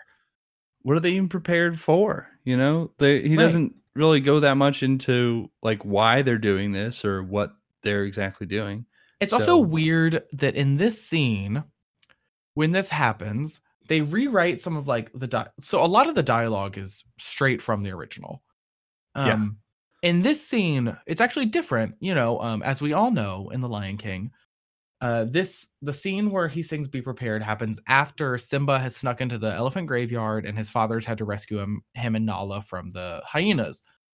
And so Scar comes back and is like talking to them about life in the Pride Lands or whatever. In this movie, it appears that Scar is meeting them essentially for the first time here. Right. Like he comes in and he's like, they're like, "Oh, what are you doing here? You're a lion." Just like, what? This is Scar. He's supposed to have always been like in secret cahoots with the hyenas. Like, yeah, he does say like, "I sent you 2 cubs and you couldn't even kill them," but they're not trusting of him before he sings "Be Prepared." Like, they're not willing to take his side. Yeah, and I don't know, like, especially in the original, it seems like the song is just sort of there to get him to be like, "Hey, we've been hiding in the shadows this whole time, but now we're going to take over." In this one, it's like this one song is supposed to not only get them on his side, but also get them to go and take over the Lion Pride. And Yeah, in this one, it's like a campaign speech meant to win people over, whereas in the original, it's just like a case, like a hype song, you know? Like, yeah, it's really weird. It's weird, and I can't think of any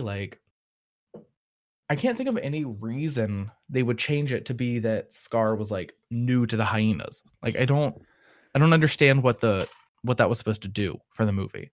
Yeah, I don't know. My only thought is that like the original song and choreography is like very out there and non-diegetic, so to speak, in that everything that's taking place in the song and the choreography doesn't necessarily make a lot of sense in a realistic environment, but it's like, you know, it's like a song and dance number in a musical. It doesn't necessarily make 100% literal sense. It's just something that happens for a few minutes and then you go back to the regular story. But here they tried to make all the song and dance numbers be specifically like realistic and possible in this environment. Absolutely. And so they were, once again, they're constrained here. And so I think their reaction was to cut down on the song a bit, or maybe they cut it for time and they thought that like the movie's already almost 2 hours long. We don't need a whole thing from Scar, but like, I feel like there's a lot of other stuff they could have cut rather than this, like the big villain song. This is a classic song. It is a classic song. And it's, I mean, I know that part of the reason they cut certain things is like the heavy Nazi imagery in the original Be Prepared. Like that's a very big thing. And I understand they didn't want to do that now in 2019. But like, you didn't have to gut the whole song just for that. Like, you just like actually come up with some new choreography and stuff. That's all you need to do. Right. It wouldn't have been hard. And like Scar just like really fell flat in the movie for me. And a big part of it was just the lack of like a good song. I mean, I know that's like, I mean, I don't know, like it shouldn't take a song for a villain to be established, but in a musical, it kind of does. A villain should get a good song in a musical. Absolutely. Yeah, those are definitely my main complaints. I guess, yeah. So, I mean, just jumping off of like the Scar point and like visual problems in the first place, one of my main complaints was just that because of the visuals and like none of the characters had any expression, like the whole movie. Yeah. You know, maybe they opened their mouth bigger when they were screaming, but that doesn't count as an expression. There was like a hollowness to all of their eyes. I mean, the craziness of watching the scene where Mufasa dies. Yes. And Simba is crying. And we can hear it in the actor's voice, who, by the way, my favorite voice performers in this movie are young Simba and Nala. They were great. Absolutely. Young J.D. McCrary played young Simba. I thought he did an amazing job in a voice cast that honestly underwhelmed me otherwise. Like him and young Nala were far and away my favorites. We can talk about the voice cast in a bit too. Right. But he did really well in this scene vocally, and then like visually it was like cognitive dissonance. Like the lion just wasn't expressing anything. There was literally like no expression on like young Simba's face. And he has the most like anguished voice. Like it's like he's clearly like sobbing, he's screaming, like, and nothing on Simba's face. And I was like, how is anybody supposed to connect with this? Like, and when you go back and look at the original scene, like again, there's a good voice performance there, but the animation really sells it in the original. You can see like not only is he really sad, he's like terrified. He's just deeply shocked at this idea of his father being taken away from him. And just none of that is present in the animation in the new one. It's his face is just a blank resting face, and you can hear the sadness, but you can't see it. And so like that performance is robbed by the lack of animation there. It just like doesn't land. Nothing. You feel nothing during the Mufasa scene, pretty much. And what I found strange was like some scenes, it did seem like they actually really tried to give the lion an expression. One that I really liked was the scene where Timon and Pumbaa and Simba are all talking about the stars, and they make fun of the fact that he thinks the stars are the ancient kings washing over them, and you can see like when they laugh at him, you can see the pain come over his face, and he actually like looks sad, and then he runs away. And like I thought in that moment the animation actually looked really good. Like he looked sad and disappointed and sort of betrayed by his friends. And like, why can they do it in that scene but not in the other one? There was just a lot of inconsistency between how good the facial expressions were. Like the animation was always like really pretty and really realistic, but only in some scenes did it seem like they actually tried to put some emotion into it. Mm-hmm. I mean, I guess like part of that is just like how much time and energy and money could they spend in that for all of these characters? Like if it's all going to be fully CGI. But yeah, I agree that scene looked pretty good in terms of like his expression, but by and large, there was nothing. Right. And Scar is a character that was really robbed by that. I could never make sense of what Scar was feeling. Absolutely. Never an expression on his face. And I gotta say, Scar in the original is a very expressive character. Yeah, absolutely. You also like, just in terms of visuals, they tried to make it look more realistic, as we know, but like, it really works to their disadvantage in certain scenes. Like they make the fight sequence at the end set against like that backdrop of fire, the same exact things it is in the animation, and it becomes very hard to tell Scar and Simba apart. Like it's like I don't really know who's who unless you do a close up on their face and I can see the scar, which by the way is not nearly as pronounced as it is in the original animation. Like right. I mean, in the original, he's like a completely different color and everything. Yeah, and this one he has darker fur, but just kind of Simba also has darker fur here. So it's really hard to tell them apart when you're in a sequence where the lighting is not perfect. Like the lighting is off because they're lit by like flames.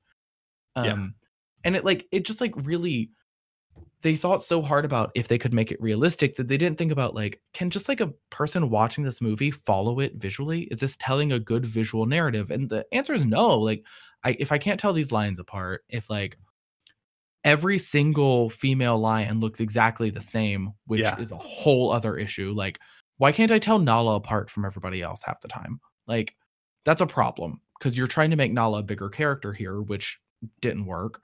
But you're trying, and I, especially young Nala, I'm like, she looks like every other young lioness. Like, I don't know, but it was just like really frustrating that they like tried so hard to make it realistic that they didn't think, oh, is any of this going to look okay to the average viewer? I can't imagine a kid seeing this movie and following it if they hadn't seen the original movie.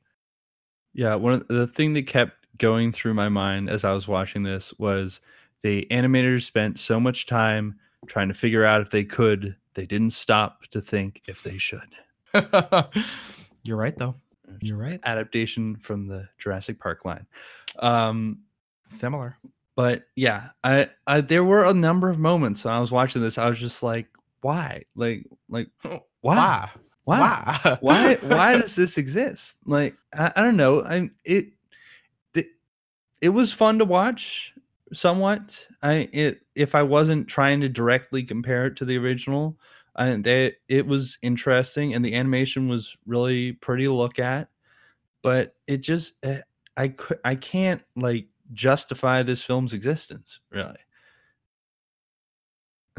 No, there's no point to it, especially because they didn't do anything original with the source material.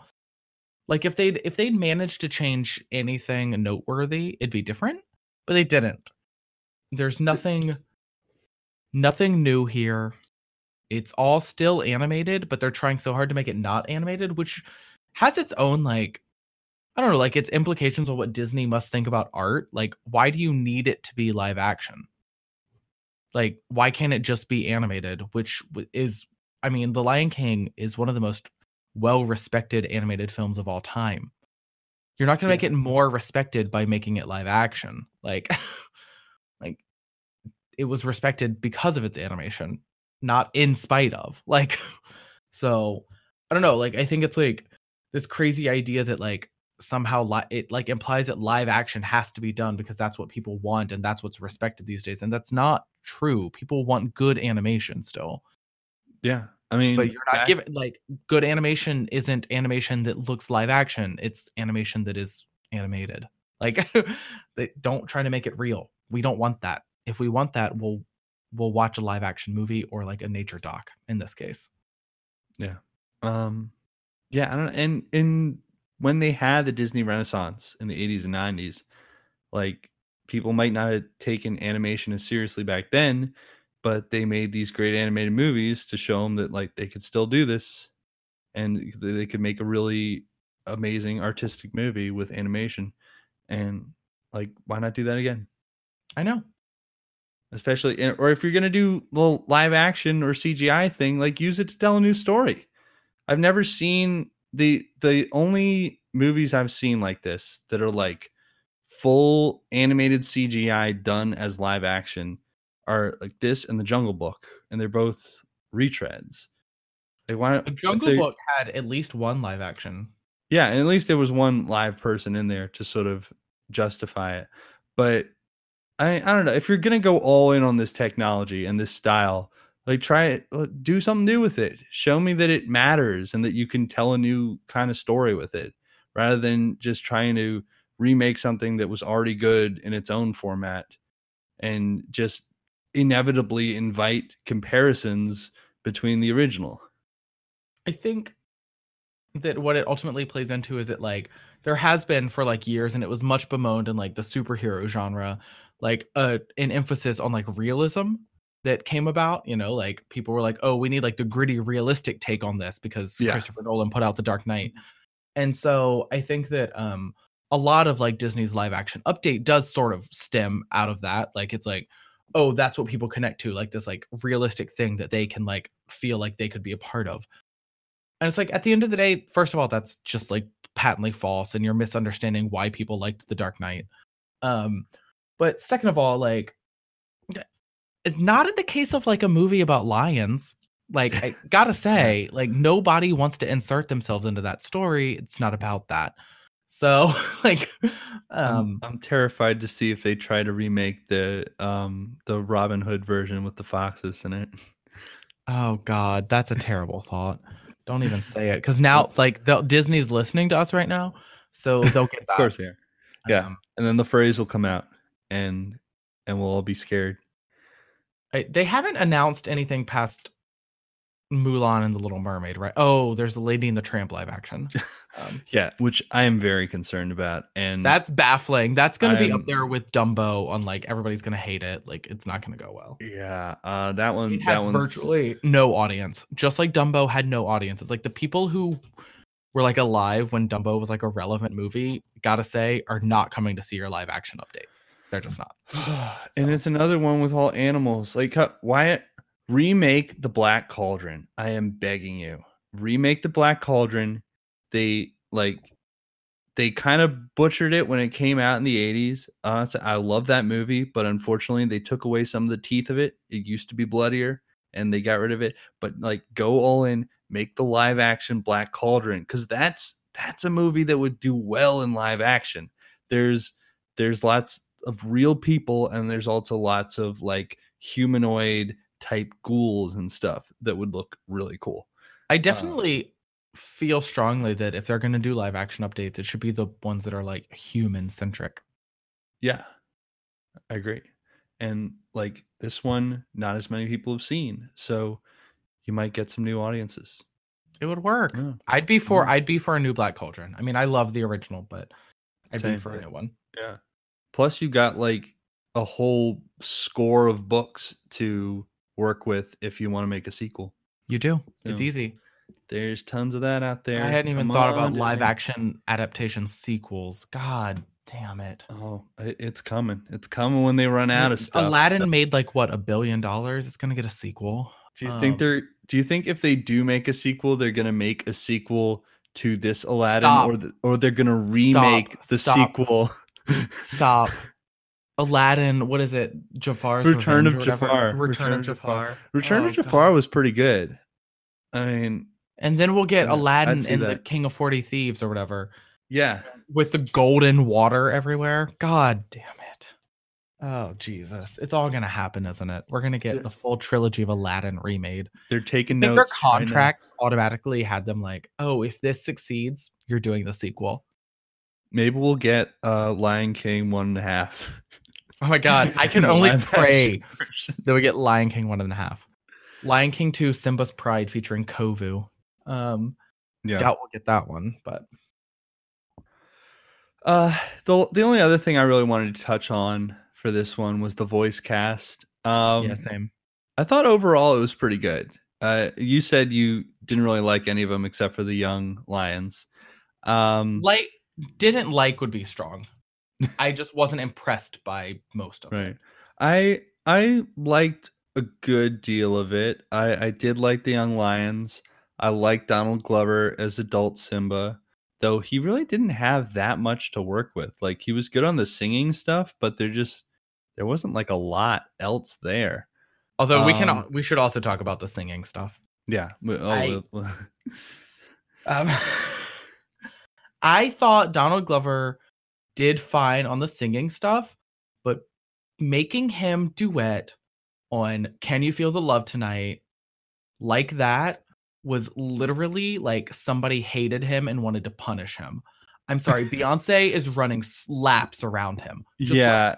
Full laps. They drop his vocals way down. They let Beyonce just like take over. You can vaguely hear him. I'm like, this is embarrassing. Like, yeah, and it should having have just her, been a Beyonce song. Like, show off so much, and it was very strange too because they didn't like lip sync that song. It was just sung in the background. So I'm like, I can't imagine a lion singing all these little intricate parts that Beyonce is doing. I'm sorry. Yeah, Beyonce is like doing runs envision on it. Can You Feel the Love Tonight?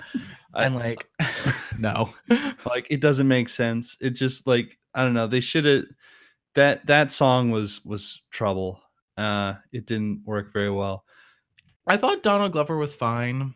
I think the biggest problem is a lot of them weren't really given much to either do, or what they had to do was sort of undermined by the fact that the lions couldn't express anything.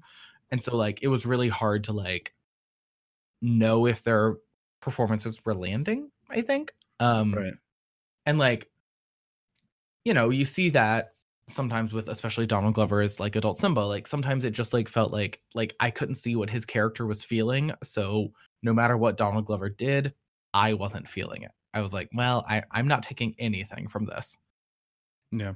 So I know there's been like a lot of like everyone loves Timon and Pumbaa in this movie. I gotta say, fine. Yeah. Billy Eichner was good, but Pumbaa was did nothing for me. I was like, I don't get it. This is not funny. Like I thought they were both pretty good. And like I did feel like the Timon and Pumbaa stuff was like the one place where they actually tried to like rewrite some of the dialogue, because I guess try to put some more like humor into it. And it was pretty funny. It wasn't amazing. I wasn't like blown away, but I mean, like, I really liked Billy Eichner as Timon. I thought like they gave him a lot of free reign to like kind of like gay Timon up and like be Billy Eichner, just like screaming for no reason half the time. Like he's pretty gay in the original too. Yeah, sort of. He does drag. He does drag in the original, and they wouldn't. He does do drag. drag. Yeah, they won't do drag here. He just sings "Be Our Guest," which was pretty funny. I gotta say, yeah, singing "Be Our Guest" was good. It was a good like winking moment for Disney. But I guess I just thought that like they took like the Pumbaa fart jokes too far multiple times. I was like, yes. I just feel like I don't know. I need studios to realize that like fart jokes are like never funny in movies, really. They're only funny in like real life with your friend. Like it's just like not funny in a movie ever. It never lands well. So I don't know, maybe the kids find it funny. I don't know. I can't remember whether I found movie fart jokes funny. They're always funny in real life, obviously. But right. They're always great in real life. That's awesome. But like in like a movie, I'm always like, it just feels forced and weird and like it's not, it never works out. Like just like stop trying. I don't know. It like, definitely felt a little forced in this one. Like the originals like fart jokes in like Hakuna Matata is very funny because it's like it's not as fully explicit. Here like they like go all the like they're like, aren't you gonna stop me? And it's like no, and then he farts. Why? I don't know. I thought that was funny. It sort of subverted your expectations. Did it? I don't know if it did. I was like, he's gonna do it here. He's going to. Because they're used to Timon cutting him off, and then he just doesn't. Yeah, but that'd be just like a Disney live action remake. So I don't know. I was not like super into Pumbaa here. Timon I did like, generally speaking. I felt like I don't know. I just felt like so much of the cast was so completely criminally underused. Like, Absolutely. I mean, it's they like they had a shockingly good cast for this. it's an amazing cast, and they didn't you do barely anything to know so it. many of them. Like, and I mean, some of the cast is overused. Maybe Beyonce could have been. I don't know. Yeah. Just Nala Beyonce- didn't work. The Not singing adult was Nala did not good. work. The rest of it was just eh. I read an article, I think it was on Jezebel, where the reviewer was like, you can just like tell that Beyonce didn't record this in the same room as the rest of the voice cast. And I think that's like really true. Her energy it's like totally different. Like, she doesn't feel quite right. Something's off every time Beyonce speaks. And like, maybe it's just because it's Beyonce. Yeah. Like, I didn't really think that when John Oliver spoke, I knew it was John Oliver. Like, like I was like, that's just like Zazu being weird, neurotic Zazu. Like, yeah. it was like every John time Oliver- Nala spoke, I was like, that is Beyonce. Like, maybe it's because Beyonce's not a voice actress. That's not what she does. But Yeah. That's true. I don't know. But yeah, I do feel like the biggest problem was just that like nobody was given much to work with. There really weren't. wasn't there, like, other than like we said before, like young Simba's scene where you could really tell he was like going all out on it. There's not a lot of like big dramatic voice acting scenes here that we can really like feel the emotion in it. right. And I guess like I wonder if like, because like I guess the reason that's such a big issue is again just because the lions can't express as much because of like the realism of the animation here. Because in the Yeah. original, like we could make up for the fact that like the dialogue is pretty straightforward and simple, and nobody's like giving big dramatic speeches here, because the dialogue is largely similar to the original, right? Yeah. Like the original made up for that with the animation, which was like gorgeous and evocative, and here we just don't get that. So like any gaps left by like the writings sort of, I don't want to say simplicity, because I don't think that like the original had a bad script or anything like that. I think it's very good, obviously. The original Lion King is one of my favorite movies. But like there's room for emotional growth in the animation, and in this one they just like didn't do anything with that. So it's like we can't meet it halfway because we can't feel anything when we see nothing in the characters. So Right. I don't know. Yeah. Well, I think we've pretty thoroughly covered this. Any parting thoughts on The Lion King? Nah, just that I hope Disney stops doing this. Yeah. I mean, that's my general feel towards the live action stuff they've been doing. It's I can't say like don't go see this movie. If you like Lion King and if you like what they've been doing with the live action, I think it's fairly enjoyable. I walked out of this not feeling like I'd wasted 2 hours necessarily, but definitely feeling kind of like, like, I don't know. I definitely don't feel like I'd ever watch this again. Like, I'm kind of glad I saw what they could do with this style of animation. But other than that, I don't know. I feel like it's not going to be one that we're going to be rewatching ever again. Yeah, I think that's fine. I don't feel bad telling people not to see it. I don't want people to encourage Disney financially to keep doing this. Yeah, I mean that is the so, biggest problem. The more you go see this stuff, the more of it they're going to make. Yeah, and so like I'm ready for Disney to stop making money off of it, because I think that it's just like it's not creatively going anywhere. Disney is creatively bankrupt when they do movies like this. Like they're just displaying that they don't know what to do. And I'm ready for it to be done. This phase needs to end before we're stuck with a live action update of Aristocats and Home on the Range. Like I really don't fucking want that. So like it's coming. I mean, Aristocats will happen eventually if they keep making money off of these. Bambi, live action Bambi. Can't wait to watch a deer get killed in real life. I've been hunting. I've seen it many times, so it's not that fun. Yeah. Yeah, I don't know. By the time we see them, if they make Aristocats, it's gonna look like I don't know, like one of the Alvin and the Chipmunks movies or like the Smurfs or something like that. Like I really don't want to see They're actually that. going to do Aristocats in the style of Cats. No. Okay. All right. So, well, let's close up the discussion of Lion King here. I think we pretty well wrapped this up. Let's segue into our final segment of the night, where we discuss the batshit insane trailer for Cats that came out. Okay, you know what? I've now seen it like 20 times. And it doesn't get less insane, I gotta say, but it does get like more like I cannot wait to fucking pregame that movie with like a bottle and a half of wine and go in and just like lose my fucking shit. Yeah. Like One of the responses I saw to this was like, the Lion King. Oh, complaints about the Lion King. Oh, the animals aren't anthropomorphized enough. And then Cats goes, hold my milk.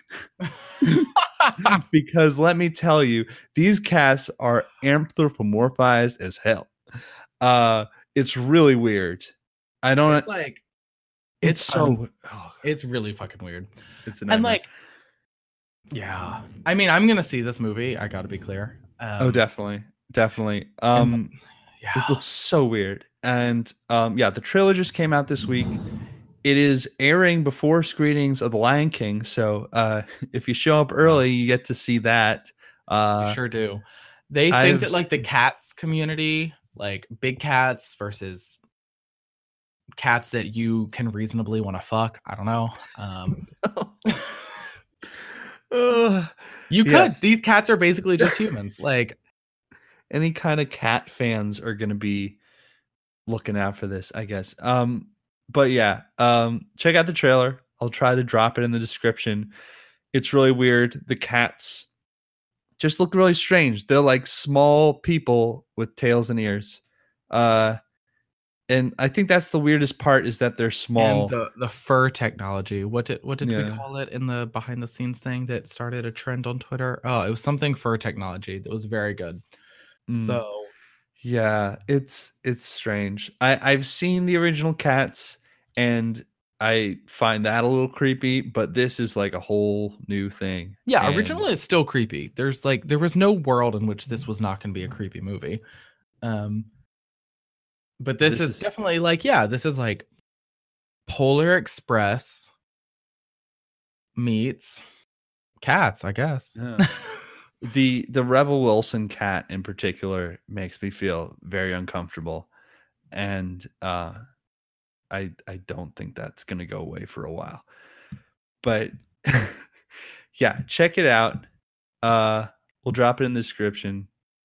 It's weird. I'm definitely gonna go see it, and I'll probably regret it for a long time. Nah, we're gonna love it. I think this is gonna be just like The Greatest Showman. We will collectively hate it, me and you, and then one of our friends will love it. We know the friend, and we will Yes. then love it as a result. We'll be Stockholm syndromed into it, as We we sure were will. before. Yeah, speaking of Greatest Showman, I liked Zendaya better in The Greatest Showman than I did in the Spider-Man movie. I find her more interesting in that one. But better than both it's okay. is Euphoria. Oh, I haven't seen that. Is that good? It's so fucking good. All right, I'll have to check it out. I like her overall. Yeah, She's she's pretty great. good. She's awesome. All right. So, yeah, long one this week, but we covered some good ground, I think. As always, you can check us out on all the major streaming platforms, Apple Podcasts, Google Play Music, Google Podcasts, and Spotify. And you can reach out to us on Twitter at BuzzedOnMovies or by email, buzzedonmovies@gmail.com. Just let us know what you think, and give us a review on whatever platform you're using. Let us know what else you'd like to hear. We're always looking for suggestions. And until next time, we'll see you at the movies. See you at the movies.